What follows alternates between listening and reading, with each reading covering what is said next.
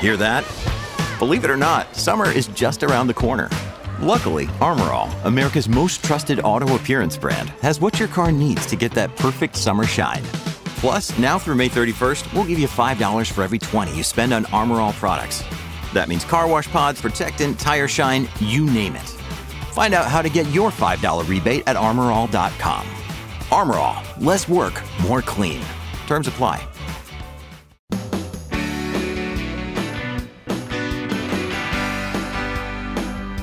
It's my pleasure to welcome you here to the Clark Howard Show. Our mission to serve and empower you so you make better financial decisions in your life. In today's episode, I actually have some good news about the economy. I also have an important warning for you about a booming type of fraud. So last year, a couple of times, I talked about the layoffs that were occurring in state and local government and the cutbacks in service because of declining tax revenues. You know, state and local government accounts for about 20 million jobs in the United States. By comparison, federal government employs about 2 million people. Most employment with government is at the state level or city or county level. And so in the initial months of the pandemic, it looked like services were going to be drastically cut and that the number of employees would be greatly reduced. A lot of states were talking about doing unpaid furloughs where people might be required to take off 5 to 10 days a month, each month without pay, that kind of thing. And it turned out that for most of the country, the dire concerns and fears from coronavirus did not turn out to be the case. In fact, revenues held up when you take the whole 12 months of 2020, they ended up much better than expected, down overall less than 2%. It's still 2%, but nothing compared to what was feared. And this year, it may be down, depending on the state, a little more than that, but a number of states actually have tax revenues now that are higher than what they were before. This is important on 2 levels, actually 3. It means that people who may have faced a layoff or furloughed hours, that's not happening in most cases.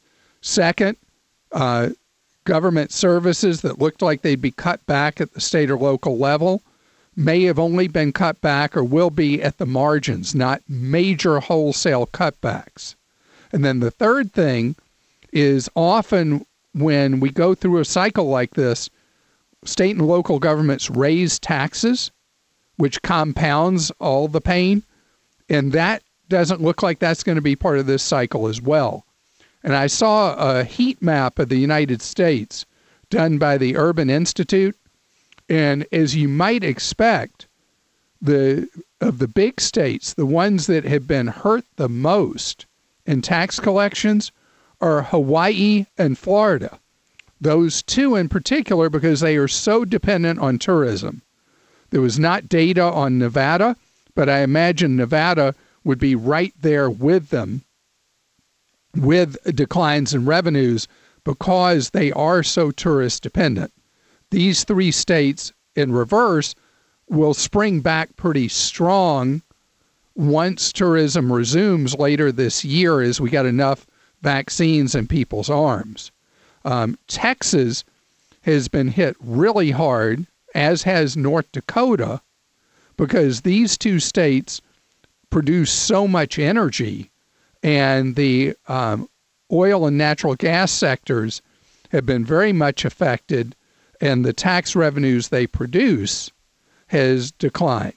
But other than those states, the country generally has come through much better than expected, which is good for your wallet, good for those 20 million approximately people that work for state and local government, and also good for the services that you expect from your government at the state or local level.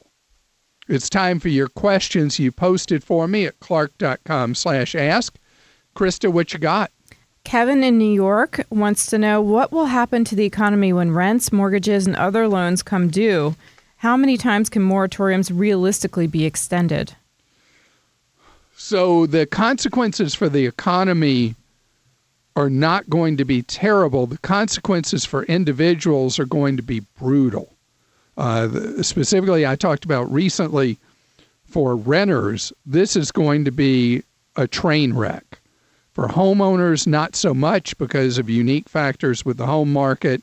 The reality is that when an economy goes through a tough economic cycle, homelessness rises as the economy gets better. Exactly the opposite of what you think is you think that in the midst of the coronavirus-related unemployment, that we would have in the midst of that the big increase in homelessness.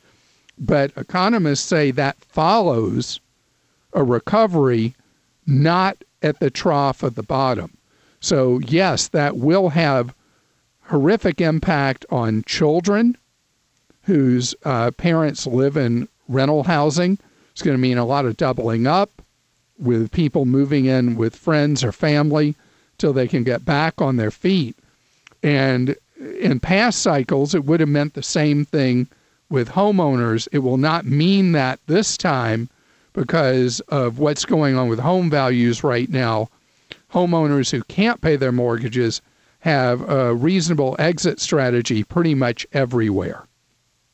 Janali in Georgia says, I recently received a phone call from my security provider informing me that they would need to upgrade my security wall panel from the current 3G to 5G due to cell phone providers switching their towers over to the 5G network. The cost would be $199. I did know of the change, but is it necessary to upgrade my panel at this moment? And should the security companies charge their customers for an issue that is beyond their control? Right. It's beyond the control of both the burglar alarm companies and you as a consumer. $200 is a lot when you can buy a from the ground up self-install burglar alarm system that you could put in yourself and have cheaper monitoring. And that would be an alternative for you if you're not into the whole idea of doing your own thing. It is a service call that's expensive for the burglar alarm companies, and they have no choice but to convert people away from 3G as those 3G towers are being turned off. So this is one that's a lose-lose for you as a consumer and the burglar alarm company. It's possible that if you shop for a new burglar alarm company, just in order to get your monitoring business for your existing system, they might give you the cutover to 5G for free. Just don't sign any long-term contracts to get that service call that's going to cost you $200 otherwise done for free. And ultimately, the cost of the monthly monitoring over time matters more even than this $200 junk fee. All right, another husband and wife disagreement for you to weigh in on. Jack in Florida says, we bought a vacation home at the beach 3 years ago. We have no mortgage on our primary residence. After listening to you, I refied a 30-year 4.37% mortgage last year into 2.25% for 15 years with a balance of $250,000. We have $300,000 in a conventional IRA that I set aside for the cottage. My wife would like to pay off the mortgage and be debt-free. I would like to keep the IRA in the market. I'm 68. My wife is 58. We live comfortably on our civil service pensions, my military pension, and my Social Security. We also have substantial 401k savings. So, should we pay off the mortgage on the cottage with the IRA or keep the IRA earning returns over the next 15 years? 2.25% is so compelling. The odds that over the years your IRA will out-earn that are overwhelming. That's a very low bar to overcome the 2.25%.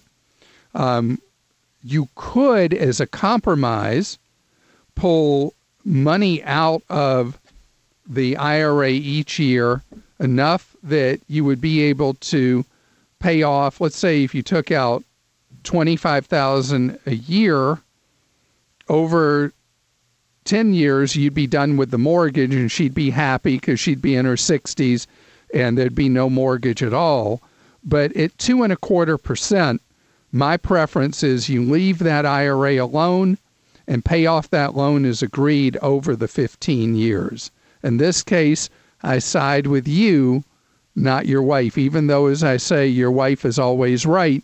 In this case, the balance tips to you.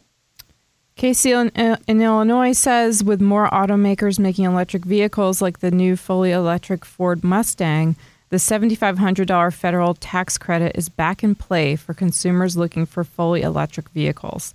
Can you explain how it works, and how can I make sure that I get $7,500 worth of value from this offer? Okay, so great question. There are only, as I'm aware of right now, 2 automakers that have produced themselves out of the tax credit, and that is GM and Tesla. With other automakers, till they hit a total number of units sold of electric vehicles, which if I remember right, is 250,000, the buyers of electric vehicles are eligible for a $7,500 federal tax credit. And so it's not based on anything about you. It's based on whether the automaker you're buying from has sold big inventory of electric vehicles. And one by one, they will get close to that total. Then the credit's cut in half, then cut in half again, and then it vanishes. So it goes from $7,500 to $3,750 to $1,875 to zero in step downs as the volume sold goes up. And coming up, I want to talk about a particular type of fraud that is separating investors from their money. I'm going to tell you what you need to be on the lookout for. When you need mealtime inspiration, it's worth shopping Kroger, where you'll find over 30,000 mouth-watering choices that excite your inner foodie. And no matter what tasty choice you make, you'll enjoy our everyday low prices, plus extra ways to save, like digital coupons worth over $600 each week. You can also save up to $1 off per gallon at the pump with fuel points. More savings and more inspiring flavors make shopping Kroger worth it every time. Kroger, fresh for everyone. Fuel restrictions apply. Another day is here, and you're ready for it. What to wear? Check. Breakfast, lunch, and dinner? Check. Planning for what's next and how to save for it? That's where Bank of America can help. For your financial to-dos, Bank of America has experts ready to help get you closer to your goals. Get started at one of our local financial centers or 24/7 in our mobile banking app. Find a location near you at bankofamerica.com/talktous. What would you like the power to do? Mobile banking requires downloading the app and is only available for select devices. Message and data rates may apply. Bank of America N.A., member FDIC. Ponzi schemes are now 100 years old, at least the term being used in the United States, where a con artist convinces you that they have a business or an investment opportunity that will get you a great, great return. The most famous of late is Bernie Madoff, who stole billions from people and had convinced very sophisticated people, investors who should have done more homework, more digging, that he had figured out a formula for what was referred to as the Madoff 10. That in any market condition, he had come up with a hedging strategy where he could guarantee you 10% return on your money without risk. Well, we know how that ended up. He absconded with billions of dollars from people, and a lot of people, as I said, who were investors who should have known better, just wanted to believe and got taken. And now there are multiple reports that Ponzi schemes are thriving again around the United States. The SEC has charged an investment group called GPB Capital Holdings with stealing $1.7 billion, allegedly, from 17,000 people. They were told that they would get 8% monthly distributions and that they would be covered by profits. The SEC allegations, falsified financial statements, backdated performance guarantees, and false income statements showing income that did not exist. And as long as the money keeps coming, people believe these things. Why? Because they want to. They want to believe them. And the reality is it happens again and again and again by people of all levels of sophistication, all different ways, that people want to think that it really is this simple. You know, there's a blog run by a woman named Kathy Phelps called the Ponzi Scheme Blog. And she has been able to identify somewhere between 3 and 10 Ponzi schemes each month, according to the New York Times. Her blog is one that I read some on, and I got to tell you how she's got such a great smile on her face, how she keeps that smile when what she sees every day are these cons that cost people so much money. Here's one of most recent postings that she posted just last week, where a con artist, through something called Gemcoin, stole $147 million from people. Another one, $300 million from people. One after another after another. And everybody's got their hook. Everybody's got their story about how they've come up with a way for you to make a great deal of money. And one thing for you always to remember with any Ponzi scheme, if it's really that great, if they've really come up with this great, wonderful, proprietary method to make money, why are they pitching it to you? They'd never pitch it to you. They would keep all the winnings to themselves, right? But it's all about taking your money by you buying into whatever they're pitching, and you in turn think, hey, I'm going to get rich. And instead, it's the con artist who's getting rich. With it always seems there's the private jet, the fancy mansions, the fancy cars, all that stuff seems to be what they all run out and do with the stolen money. And that's why when the Ponzi gets busted, most of the money is already gone and spent.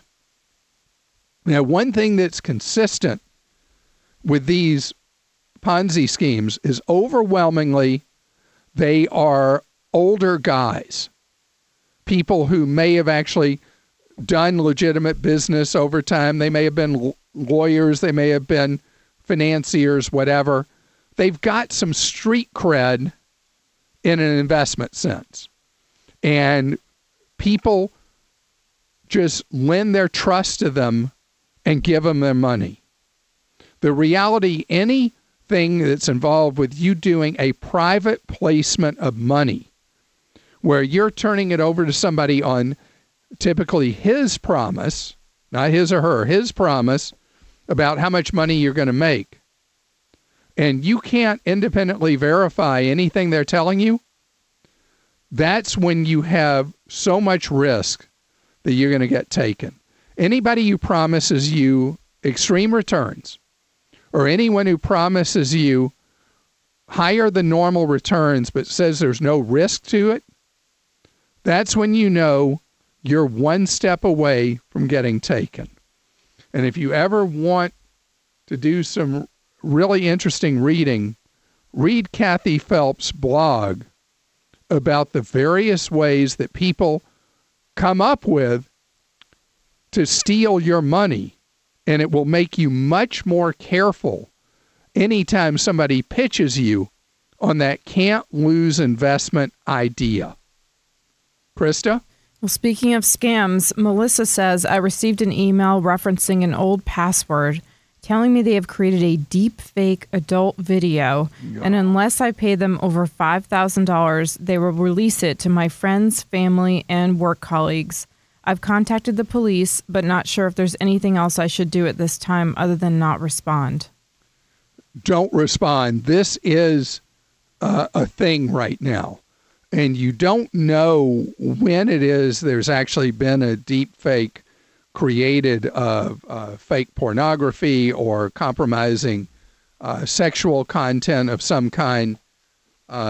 Usually, though, it's not that. It's just trying to extort money from you. And this one is making the rounds. Yeah, my wife actually got an email recently, and that was frightening to, someone saying, hey, they had a link at the bottom of the email saying, we have a video of you, especially with explicit sexual content.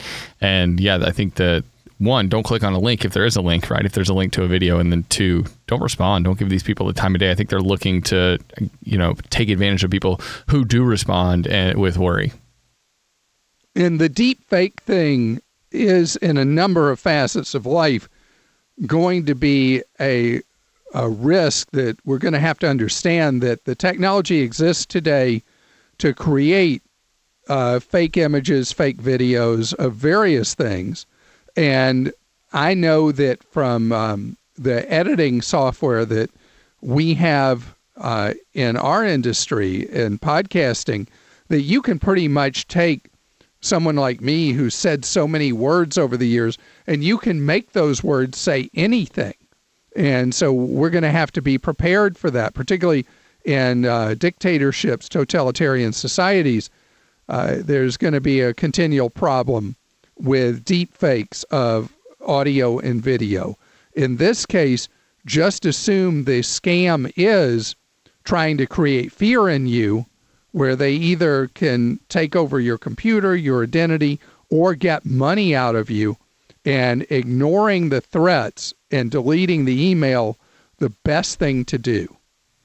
Hasib in California says, I had auto pay with my car manufacturer's financial arm set up on their website. It was working well and suddenly stopped for no reason, so I missed a payment. When I called them, they had no idea why it had stopped. I never got any email, mail, text, or notice that I did not pay. I paid it right away because it was 35 days late, they reported it to the credit bureaus. They did not. How do I remedy this situation? Okay, that is so ridiculous. This is a luxury brand, their finance arm. They mess up, and then they ruin your credit? Okay, I got several steps for you to do. Number one, if you're active at all on social media, post about it on social media and name the brand every which way. Number two, dispute the past due item on your credit report.